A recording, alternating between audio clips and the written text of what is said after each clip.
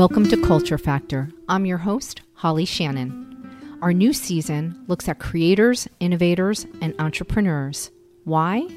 Because the gig economy is emerging. Talent has gone to work for themselves. Whether furloughed or part of the Great Resignation, they've birthed the big idea, and those 57 million Americans are contributing more than $1 trillion to the U.S. economy annually. This is what the new normal looks like. You now have a front row seat to creator culture and into the places where the magic is being made. Subscribe now to Culture Factor so your ears are treated to some of the best stories around the world. And if you take the time to rate, review, and share this, please send me the screenshot and I'll give you a shout out on my show. Please reach out if you'd like to sponsor Culture Factor. It is your opportunity to be a part of a show that is ranked in the top 2% globally and heard in over 77 countries. Email holly@hollyshannon.com to be a part of this global audience. Hello, Culture Factor family. I have Rob Greenlee today, and he is the current VP of podcast content and partnerships at Liberated Syndication, also known as Libsyn. They are a public company going under LSYN. He is a well-known public speaker, evangelist, technologist, and trainer for podcasting globally. He is also the current founding board of governors member and former founding chairperson of the Podcast Academy, known as the AMBIES Awards. He is the host of Spoken Life podcast and co-host of newmediashow.com and advisor to Podcast Easy. In 2017, he was inducted into the Academy of Podcasters Hall of Fame, which is really huge. He is also the former VP at Vox Next Spreaker, EVP and CTO at Podcast One and podcast content and business manager at Microsoft Zune, Xbox, and Windows Phone. It's a miracle I've gotten this far in the introduction because there's so many acronyms here because he has such a great background, and I did want to share it all. I do want to also point out that in 1999, he started on a local radio as a host of Web Talk World's radio show and expanded into national syndication plus XM satellite radio, and then was part of the founding group that started podcasting in September 15th of 2004. So that is a lot of really cool info about Rob Greenlee. I will give you a piece of trivia about him when he gets on here. So hello, Rob. Welcome to Culture Factor. It's great to be here, Holly. Thanks for the invite, and I'm excited to join you on your podcast. So it'll be a fun conversation. Thank you so much for coming on board. Sorry I botched your intro just a little bit, but hey, it is podcasting and I'm human. So what I really wanted to share with people is you also are the Guinness Book of World Record holder for building the world's largest glass of orange juice for the state of Florida. And so I feel like I should really have introduced you with that piece. Tell me about that. Well, it was back in the early days of the dot-com boom that happened. I was doing grocery marketing back in those days. I was involved in the restaurant industry. I owned a restaurant for 5 years. And then I went to go to work for my ham supplier back then because I sold spiral sliced honey glazed hams back in the late 80s into the 90s. And then I got involved in the food industry, and I have a marketing degree as my background. So sales and marketing is really my training, my background for most of my work career. So it moved me into the food business, and I left the meat business to go to work for the Florida Department of Citrus. This was, boy, I'm trying to remember what year that was. I think it was like 94, 95 timeframe. And I started doing citrus marketing for fresh citrus and orange juice, grapefruit juice, and was a state of Florida employee for 5 years. So up in the Northwest. So I was based in the Seattle market, but I worked for a fellow that was an executive director of the Florida Department of Citrus, who reported to the governor of Florida. So I was a state a Florida employee for 5 years up in Seattle. That is so bizarre. Yeah. So I was working marketing, basically, kind of an integrated marketing approach where I worked with a lot of the Florida citrus brands like Tropicana, Minute Maid, and the fresh citrus brands as well to do marketing campaigns with grocery store chains. So I built this glass as part of a promotion with the March of Dimes to drink more orange juice to fight cancer back in those days. And so that I just built this gigantic glass of orange juice and traveled around the country setting it up at food marketing conferences and at festivals and filled it full of orange juice in partnership with Tropicana. So I did that for about a year or so. It cost about $26,000 to build this glass. It was all stainless steel on the inside. It kept the orange juice at about 34 degrees and circulating inside of it. And I dispensed it out of beer taps, believe it or not. Then it was probably perfectly set up for a mimosa at that point if it was coming out of a beer tap.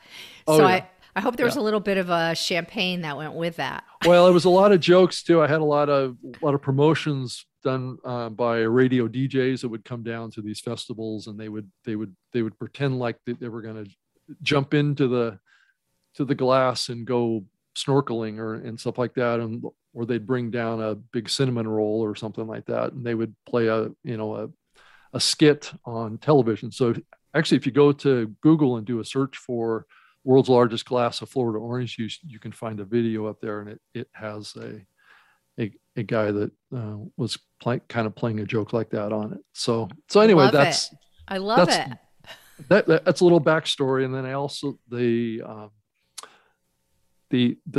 education system in Florida did a math problem in their math books for all of the students in Florida. I believe it was in middle school, calculating how many oranges it took to fill up the world's largest glass of orange juice. So it had all sorts of, kind of publicity and things that went on around it. But I shipped the glass back to Florida just before I left the Florida Citrus Commission back then.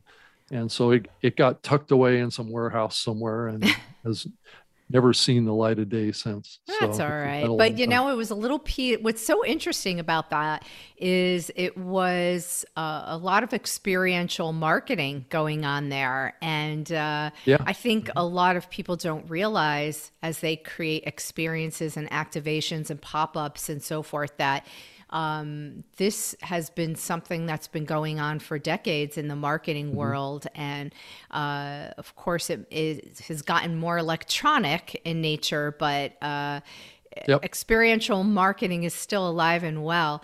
And the other thing that it makes me think about is the piece where you talked about how you were in this is really a good example of the gig economy and remote work from home. You were doing it before it became what the world switched to. So you kind of had it down early on, which is kind of cool. Well, I've actually spent probably half of my entire work career being home-based. And then I owned a restaurant for 5 years too. And so I did that in like a strip mall. And then I also have worked for companies like Microsoft. I've worked for some of the largest food companies in the world too. So it's having that experience of having my own business, doing online marketing stuff, was very early in the kind of .com era. And I've worked for like 3 or 4 different technology startups.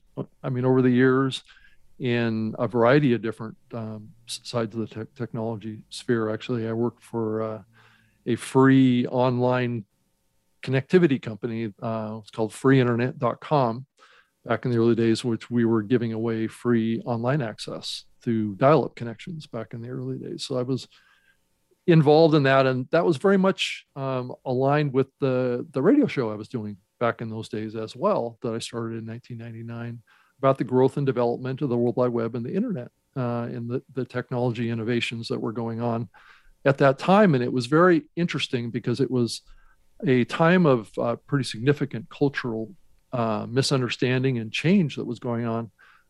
Now today we just kind of take it for granted, the access to the internet and access to all this technology that we have today. Back in those days, it was a new thing, and it was causing a lot of people to be confused about what was going on with it, and it caused a certain amount of mystique, and it was very interesting, that whole thing, and that the whole purpose of the radio show I was doing was helping people kind of understand what was going on culturally and technologically with what was happening with the growth and development of the internet, and how we were all becoming more virtual. And there was movies being made back in that time.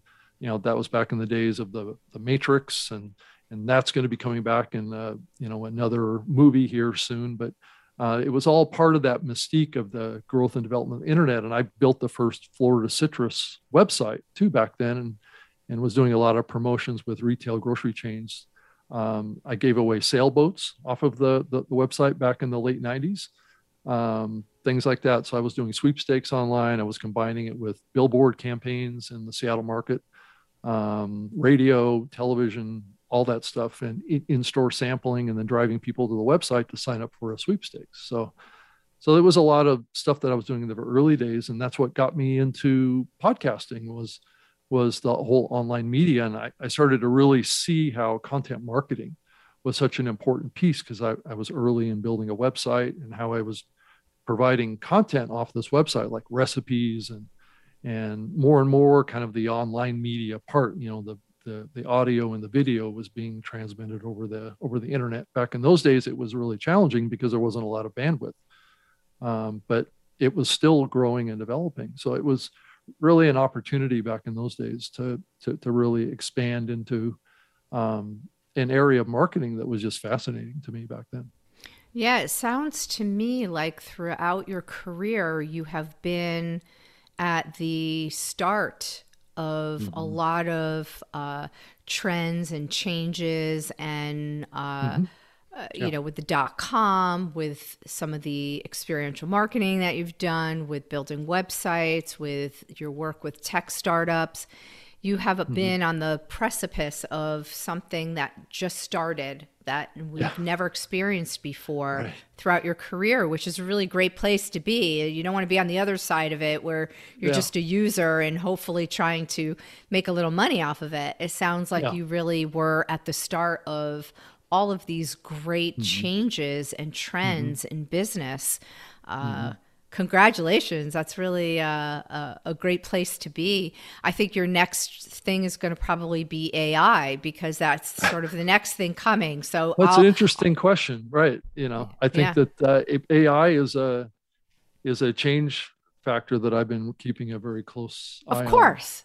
Right. And there's other things too that are coming too, like autonomy, and I just think some of the technology things that I'm seeing now, are probably more substantial in their potential cultural impact than even what I saw in the early days of the internet and the web, which I really, in some ways, I underestimated even the impact of that back in those days.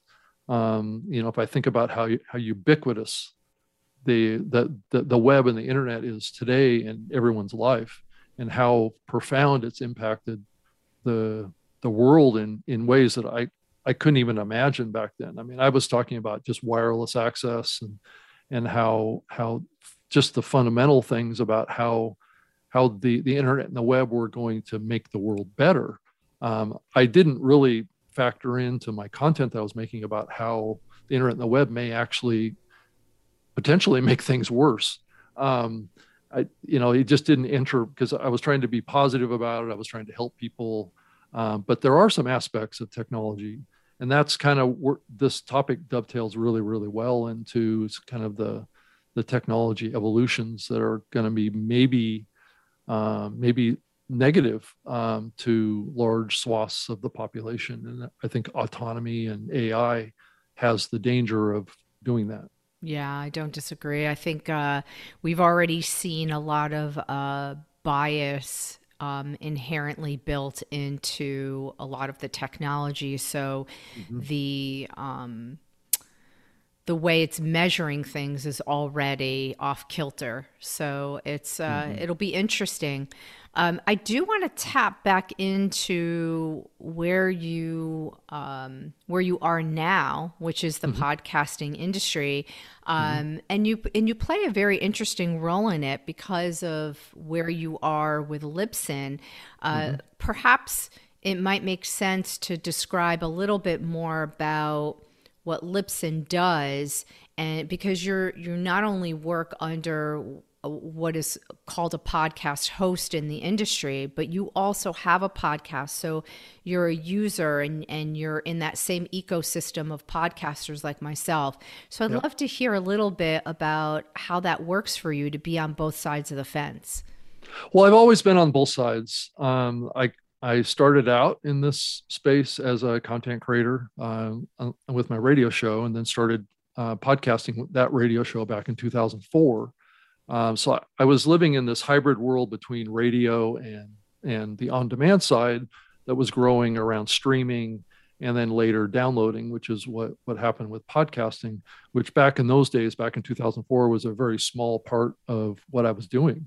The whole download part was just picking up steam back in those days, and was pretty small, because most of my audience was coming from the streaming side, because most people were connecting through dial-up connections. They didn't have high-speed internet connections like we have today. So it definitely has been something that's evolved over the years, and being in the podcasting space has really been really good for me, because it has really tapped into the interests that I have and what I saw as a long-term opportunity, and building a career.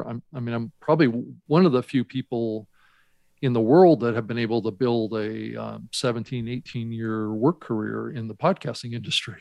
So, and be steadily employed for platforms and helping other content creators, whether it be the biggest media companies in the world down to individual folks with a laptop and a microphone, to create programs and to also help build this industry with a lot of these big media companies too, and the like a Spotify or a Google or a Microsoft, or those kind of folks, helping them get into the industry too. So really kind of building the fabric of the industry from all levels has been an exciting opportunity for me, and I feel fortunate to have been able to have a role like that.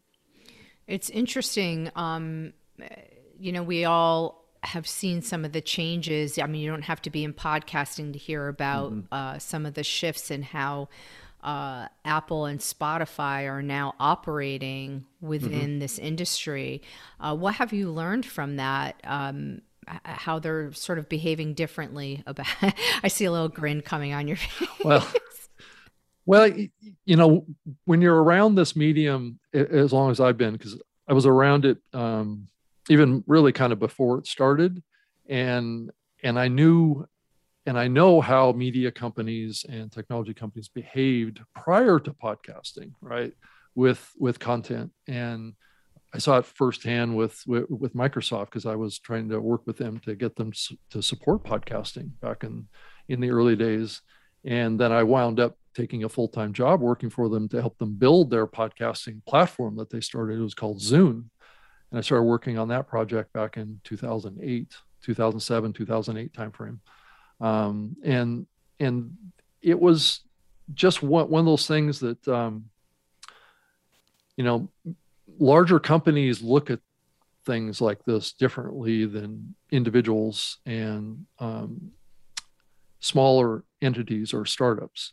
And I think that's one of the things that's happening today, is that we're seeing a lot of big money come into the podcasting space, which hasn't really been here before. So it really kind of all started like in the 2014 timeframe, when large investments started to flow into the industry, and it started to change the culture of the space, and it started to create kind of a separation between the indies and the bigger company podcasts, and which continues today. And it's something that I've worked really hard over the years to try and bridge this growing divide between And then you have to throw in public radio into this too. And then more recently, commercial radio has gotten into podcasting more and more too. So you create these, there's these different groups that are involved in creating content, and they all bring their legacy philosophies around working with content and content creators, which can be a little contrary to the roots and the beginnings and the origin of the culture around podcasting, because podcasting has a very distinct culture that is a little contrary to big media culture. And it creates a little bit of a conflict around lots of areas around monetization, distribution, control of content. And what we're seeing now is kind of like some of those older principles starting to be applied to podcasting, where there's exclusives now. People are signing big dollar licensing opportunities with like Spotify and some of these big platforms, like we all hear, like a Joe Rogan. That kind of a Joe Rogan deal is a little bit more like what you would have hear about content deals done back in the 90s, right? Which is kind of like a studio licensing deal, that kind of thing, where podcasting is really built on open distribution, available everywhere, building audience based on availability and openness. What we're seeing pressure now is kind of more closed in paywall access to content, which can be a little contrary to the roots and the values of podcasting.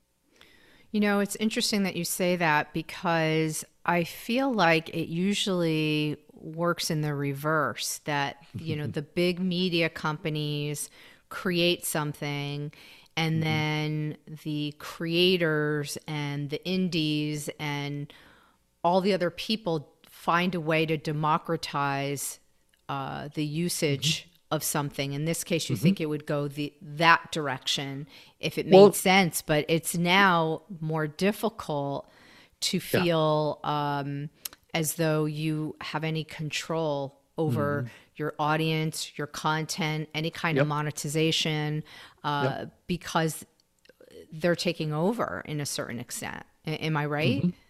Yeah, I think it's about gaining control of audience. Is what it comes down to, and that's one of the things about podcasting when the very early days of the medium, is that podcasting really was inspired and created out of two paradigms in the early days of digital media, which is the actual repulsion from over commercialization of radio.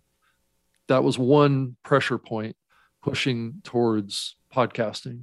The other pressure point was gatekeepers limiting access and the opportunity to create different types of content. They typically only wanted to work with a select selection of content that they saw that their media brand wanted to create, and that limited access. And then it also was created out of the revolutionary principles that came out of the music file sharing explosion that happened around Napster.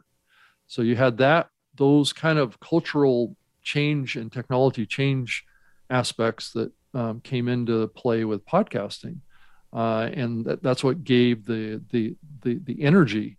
Because back in the early days, I mean, I was selling advertising on my radio show back when I was doing it over those many years, and my radio show became a podcast was a little bit counterculture because I had ads in it. Because most of the podcasts in the early days, and this was back in 2004, 2005, it wasn't cool to have ads in your podcast, because that was part of the culture and the revolution that was going on around digital media back then. It was like sticking it to the man, and commercialism isn't what we're all about. We're about revolutionizing and leveling the playing field and giving everyone access to have a voice, right?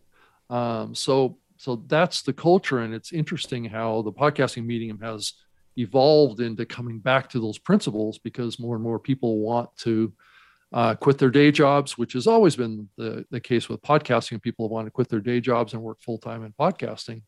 But now it's a whole nother level. Joe Rogan gets $100 million licensing deal. Big investors are coming into podcasting. And so there's this heightened expectation that podcasting should be all about making money now.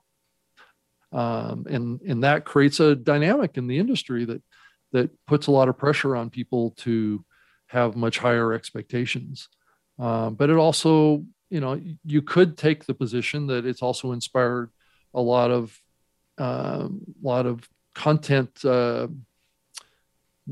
changes and opportunities to be exposed around like fictional content and storytelling podcasts that are highly produced and quality content. And you're starting to see that start to proliferate around premium subscription-based content, which is pushing it into this model, like I was talking about earlier, around having more exclusive content available on listening platforms. So you can see this evolution that's happened around quality, production, expense, expectations of revenue has pushed the industry in a direction of commercialization. And that is good and bad, depending on how you look at it. Yeah. Well, and I should probably, just bring up to the listeners, and I'm sure they already know this, but this is actually a bigger contextual conversation. It's not just podcasting. Mm-hmm. This is the use of your art, whether it be music or photography, whatever it is you do. Yeah. But if you're using Facebook, Instagram, Twitter, LinkedIn, it's really, it's a conversation about content as a whole. It's not just podcasting, losing maybe some of that democratization to some of these big media companies. The same goes for mm-hmm. the independent creator who used to create on, say, Instagram, and how that's changed. So it's kind of a broader conversation, and not dissimilar, I think, no matter what role you play in this creator economy. I'm often asked, does my business need a podcast? My answer is yes, that nothing else is the fast track into thought leadership and being established and seen as the expert in your industry as podcasting. What's increasingly evident is that it's a branding machine. It kicks doors open for you to have conversations with leaders. It creates a pathway to partnerships and connections on a deeper level. You will not be your industry's best kept secret. Your ideas and business will have global reach. So step into your power. Go to hollyshannon.com to launch your podcast now. And now, back to our interview. What I'd love to touch on is, as I launch this new show, which does dig into innovation, builders, creators, the gig economy, I have always looked at podcasting as such an essential tool for any business. My mm-hmm. motto is, your business is your brand is your business. So, mm-hmm. My theory is, why not have a global voice? So that is essentially what you do with building podcasts as well. It's essentially what Libsyn does. Is it's a podcast host. So you, as Rob Greenlee, what is your feeling on all of this? I know that this is like a larger question that I'm asking, mm-hmm. but mm-hmm. We want to support this growing gig economy, and I'd love to understand from you what you see happening, because you have your finger on the pulse of trends, and also what kind of tools people can use. Like, why would they want to have a podcast? Like, can you speak to that?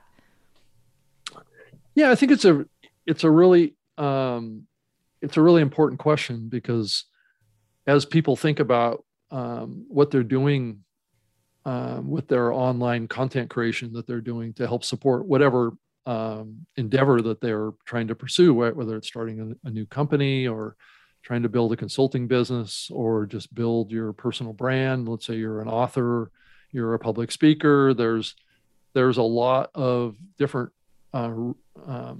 pathways that people come into the podcasting medium.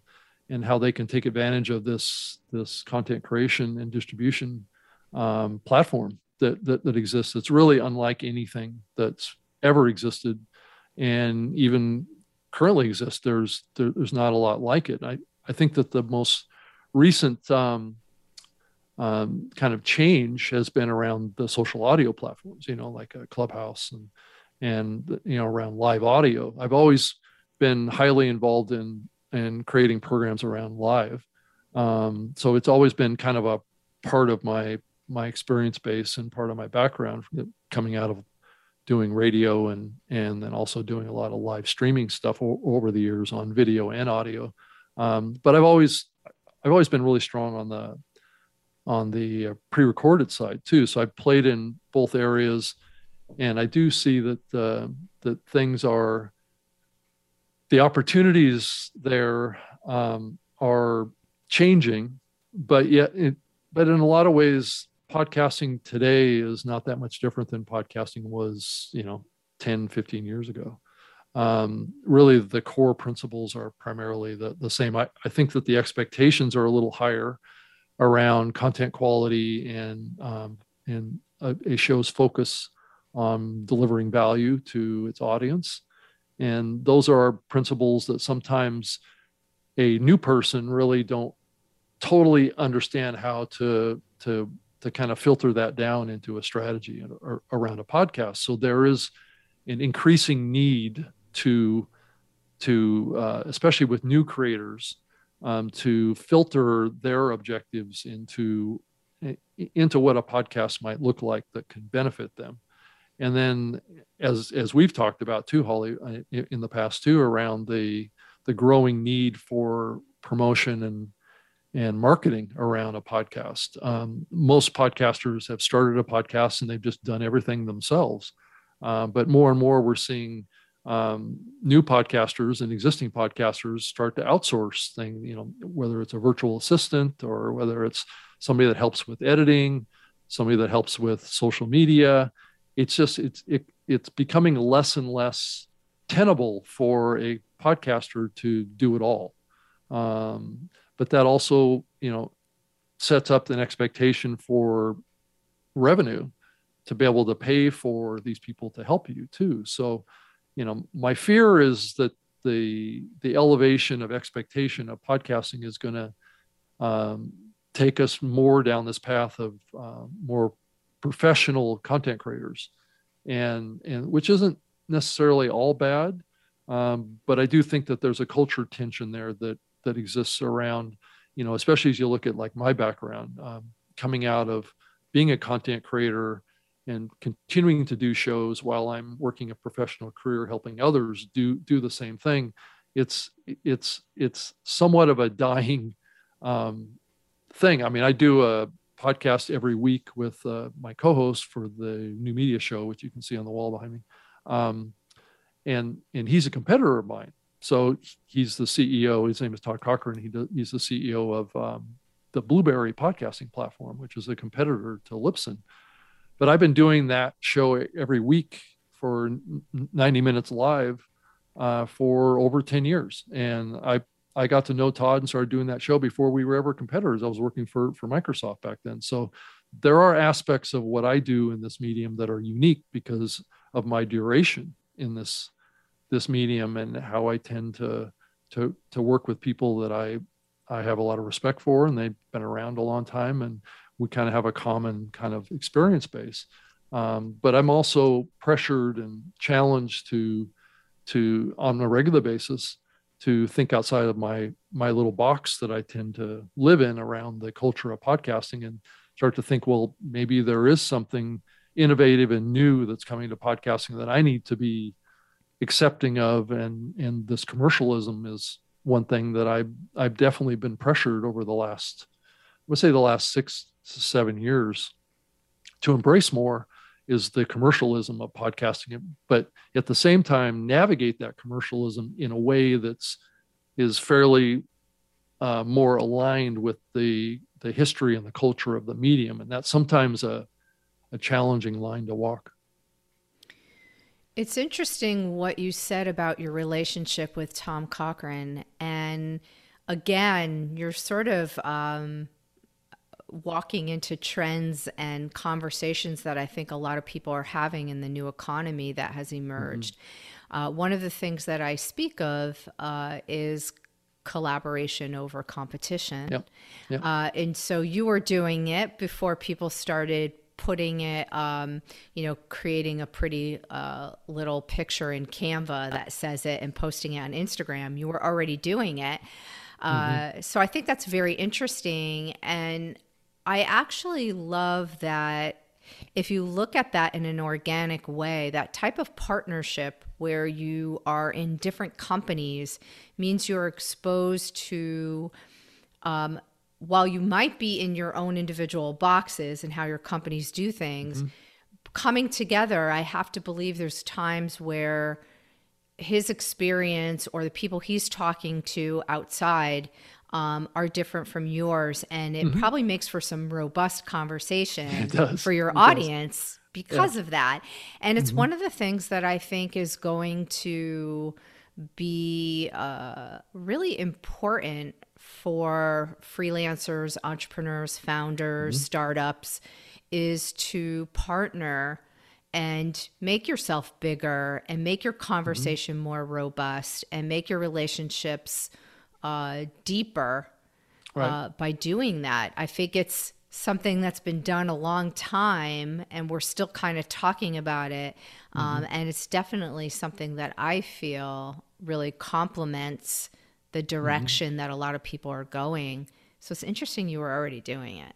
Yeah. Well, it's fundamentally, at the end of the day, my background is in marketing and sales. So if I go back to my early career, I worked as a national sales representative. I used to call on retailers like Costco and Safeway and Albertsons and stuff. So I had to work with buyers, right? I was trying to sell meat products or citrus or whatever it was. So I had many years to refine the process of relationship sales, right? Building trust, building relationships. And that helped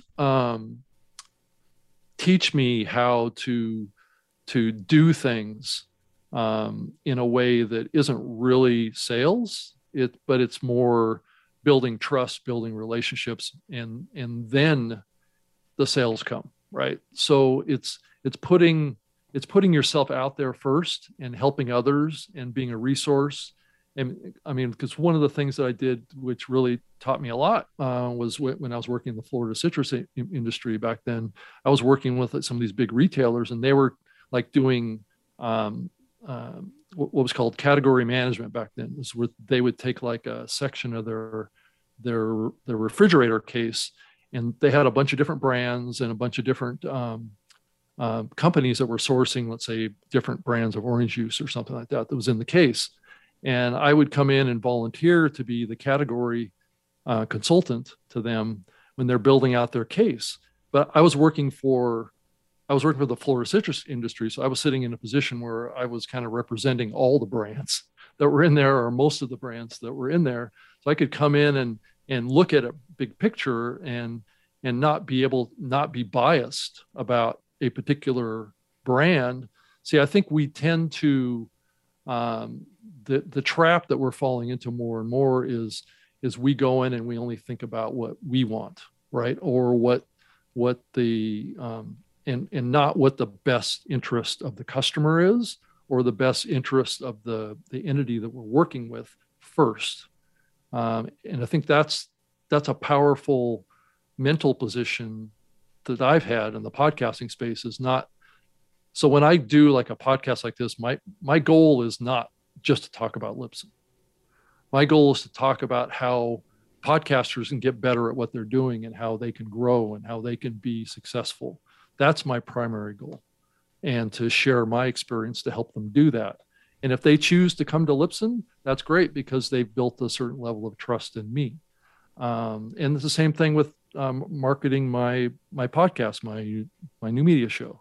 I don't spend a lot of time talking about it, but I share my knowledge in hopes that they will reciprocate, because they feel like they've got a stronger connection with me as a person.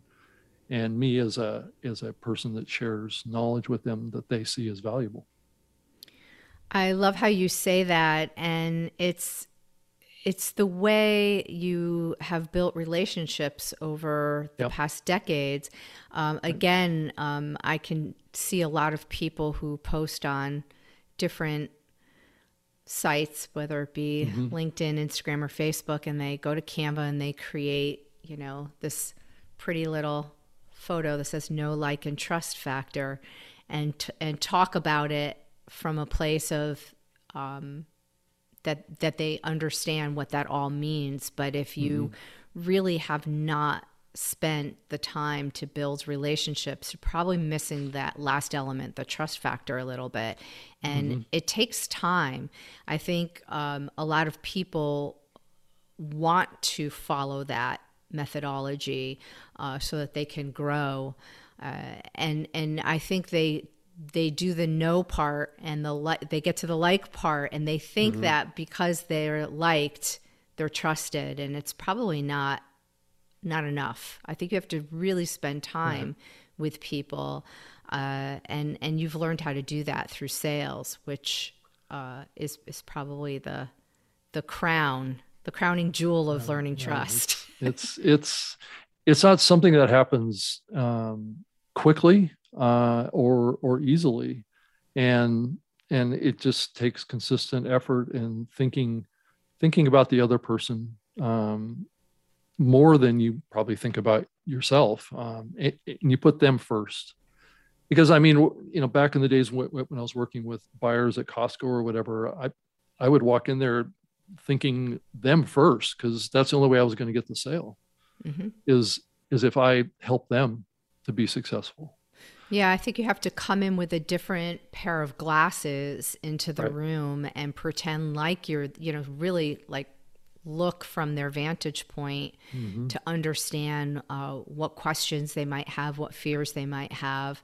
But it's really interesting that it sounds like it's been a mainstay of your career from Mm-hmm. all the different iterations Yeah. of marketing, sales, internet, Right. tech, all the different things you've done. So that's really cool. And playing at the cutting edge of things has an edge on both sides. It cuts both ways on me. I mean, if I think about my past of what I've worked with, let's say the Florida citrus industry, when I built the first Florida citrus website at floridajuice.com back in those days, I went and registered the domain name and had the website built, and that was before the Florida citrus industry had any websites at all. So it was one of those things, I kind of scared the gajivers out of my boss at one point because this thing, he didn't really understand what I was doing. And when it got to a certain level, it was like, oh my God, because they had their own marketing team in Florida, right, that was doing national marketing. And I was just this field rep out in Seattle, and here I was doing stuff online, and they were starting to see it have an impact on the industry. And the industry started to notice what I was doing out in Seattle, and it was like they felt a little bit kind of like behind the times to some degree, and I think it scared them a little bit because I remember my executive director was I think he called me and set up a couple of emergency calls with me to figure out what the heck is going on out there. I'm giving away sailboats off of the web back in the late 90s, and it's like they didn't even do that kind of stuff. And I think there was a certain amount of people back in those late 90s timeframe, people at companies, larger companies that were playing around with the internet that really to some degree kind of terrorized their companies at the time because the people at the companies didn't really understand what was happening with the growth and development of the web and the internet and how impactful it was going to be. Yeah, that was definitely like finding a new country. Yeah. it was, Yeah. it It's like, was wow, what is going on out there? Right. yeah, It's, exactly. yeah. That's Yeah. that's really interesting. I any as we come to a close on this, I'm not sure, because you've been in it for so long, I'd like to share with people that podcasting is growing, and that there is a place for people to have their voice there. Yeah. But I think most people are attracted to numbers and not just Holly Shannon saying it's a really great place to be, or Rob Greenlee saying it. Hmm. And I know that you are somebody who is privy to a lot of really important statistics that help us thrive and understand the viability of content creation and podcasting. So maybe you can Yeah. share. Yeah, I have a couple of thoughts on that. Definitely, I think the first and most important thing about any of that is I think it's very important to be a multi-medium content creator now, whether it be video, audio, written. I think to be successful, I think you have to play in all those areas and build content that is on YouTube, and it's just out there in all the different ways that people like to find content now. If you think about YouTube, YouTube is like the second most popular search engine, right? So people are looking for content, typically look on YouTube. So having a presence over there, I think, is important. And I think just thinking more broadly about your content creation and your content marketing, and bundling it together with how people like to consume content. Some people like to read, some people like to watch, and some people like to listen. So you being able to do all that takes a lot of work, but yet it's, from what I've seen in the history of even the podcasts that I do, it's the way to grow a large and robust audience over a period of time, and it takes consistent effort. And I do think that quality is important. So get a good webcam, get a good microphone. You don't have to break the bank to get quality these days, but I do think it's important to give a good listening and viewing experience to whatever that you're doing out there. So it's really important now, because there are a lot more content creators. But the other end of the spectrum is that I think that there's a perception that there is too many content creators out there, but the reality is, and it's almost like a little bit of a distortion field that's been created around people's perception of how crowded podcasting is. If you look at the actual number of shows that are active in the podcasting space versus how many shows have been created all time, right? So if you look at the numbers more broadly, there's been over 4 million podcasts that have been created in 17 years. And some of them still exist, some of them don't. But I mean, there's been a drop off, and Apple is deleting shows all the time. But if you look at the active shows, ones that are producing a new episode every week, the number's like 200,000 or 300,000 globally. So that's a big difference from 4 million to 200,000 or 300,000. So, I think that the opportunity is still there for content creators that want to create consistent, regular, quality content, especially that's multi-medium in its abilities. There's still opportunity out there to grow a business, to grow a fan base with the show, especially if you think about creating your podcast in a unique way, and the content's unique and how you approach it is unique. I think there's still huge opportunity out there. And so don't be discouraged. No, I love that. I'm going to actually end on that note, because I think it's really important numbers to know, and really encouraging, regardless of the type of content you are creating for your business. And let's face it, like, every business has to create content in some way, shape, or form. I don't know of any business, whether you are a nursing home, a restaurant, a podcast, a photographer, it doesn't matter what business you're in, you have posted something on Facebook, Instagram, Pinterest, Twitter, YouTube, LinkedIn, iTunes, Spotify. You've been on those mediums, right? So I think it's really very encouraging. I thank you, Rob, so much for that, and for coming on Culture Factor. Well, thank you. It was great to be on your show, Holly. I appreciate it. Excellent. Well, thank you so much. And where can everybody find Rob Greenlee? Oh, I have my own website, robgreenlee.com. You can reach me an email. I can be reached at Libsyn, robg@libsyn.com, libsyn.com. And I also have my own personal email too, rob.greenlee, greenlee @gmail.com. I'm on Twitter at Rob Greenlee, LinkedIn, Facebook, Instagram, all of them. So you can find me on there. And I'm certainly easy to be found in Google. Just type my name. Excellent. Thanks so much. And for anybody who's on Clubhouse, we also have some great conversations there. So maybe we'll even catch you there. And when this airs, maybe we could even get a little Q&A on there if people want to take a deeper dive with you. Do you like how I set that up? I know I do. I like that. I'm also playing around now a little bit more with Fireside as well, which is a new podcast creation platform. So yeah.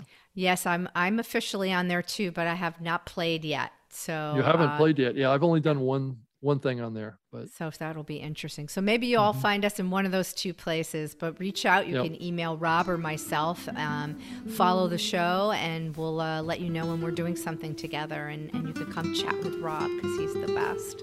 Thank you. Well, thank you, Holly. Appreciate it.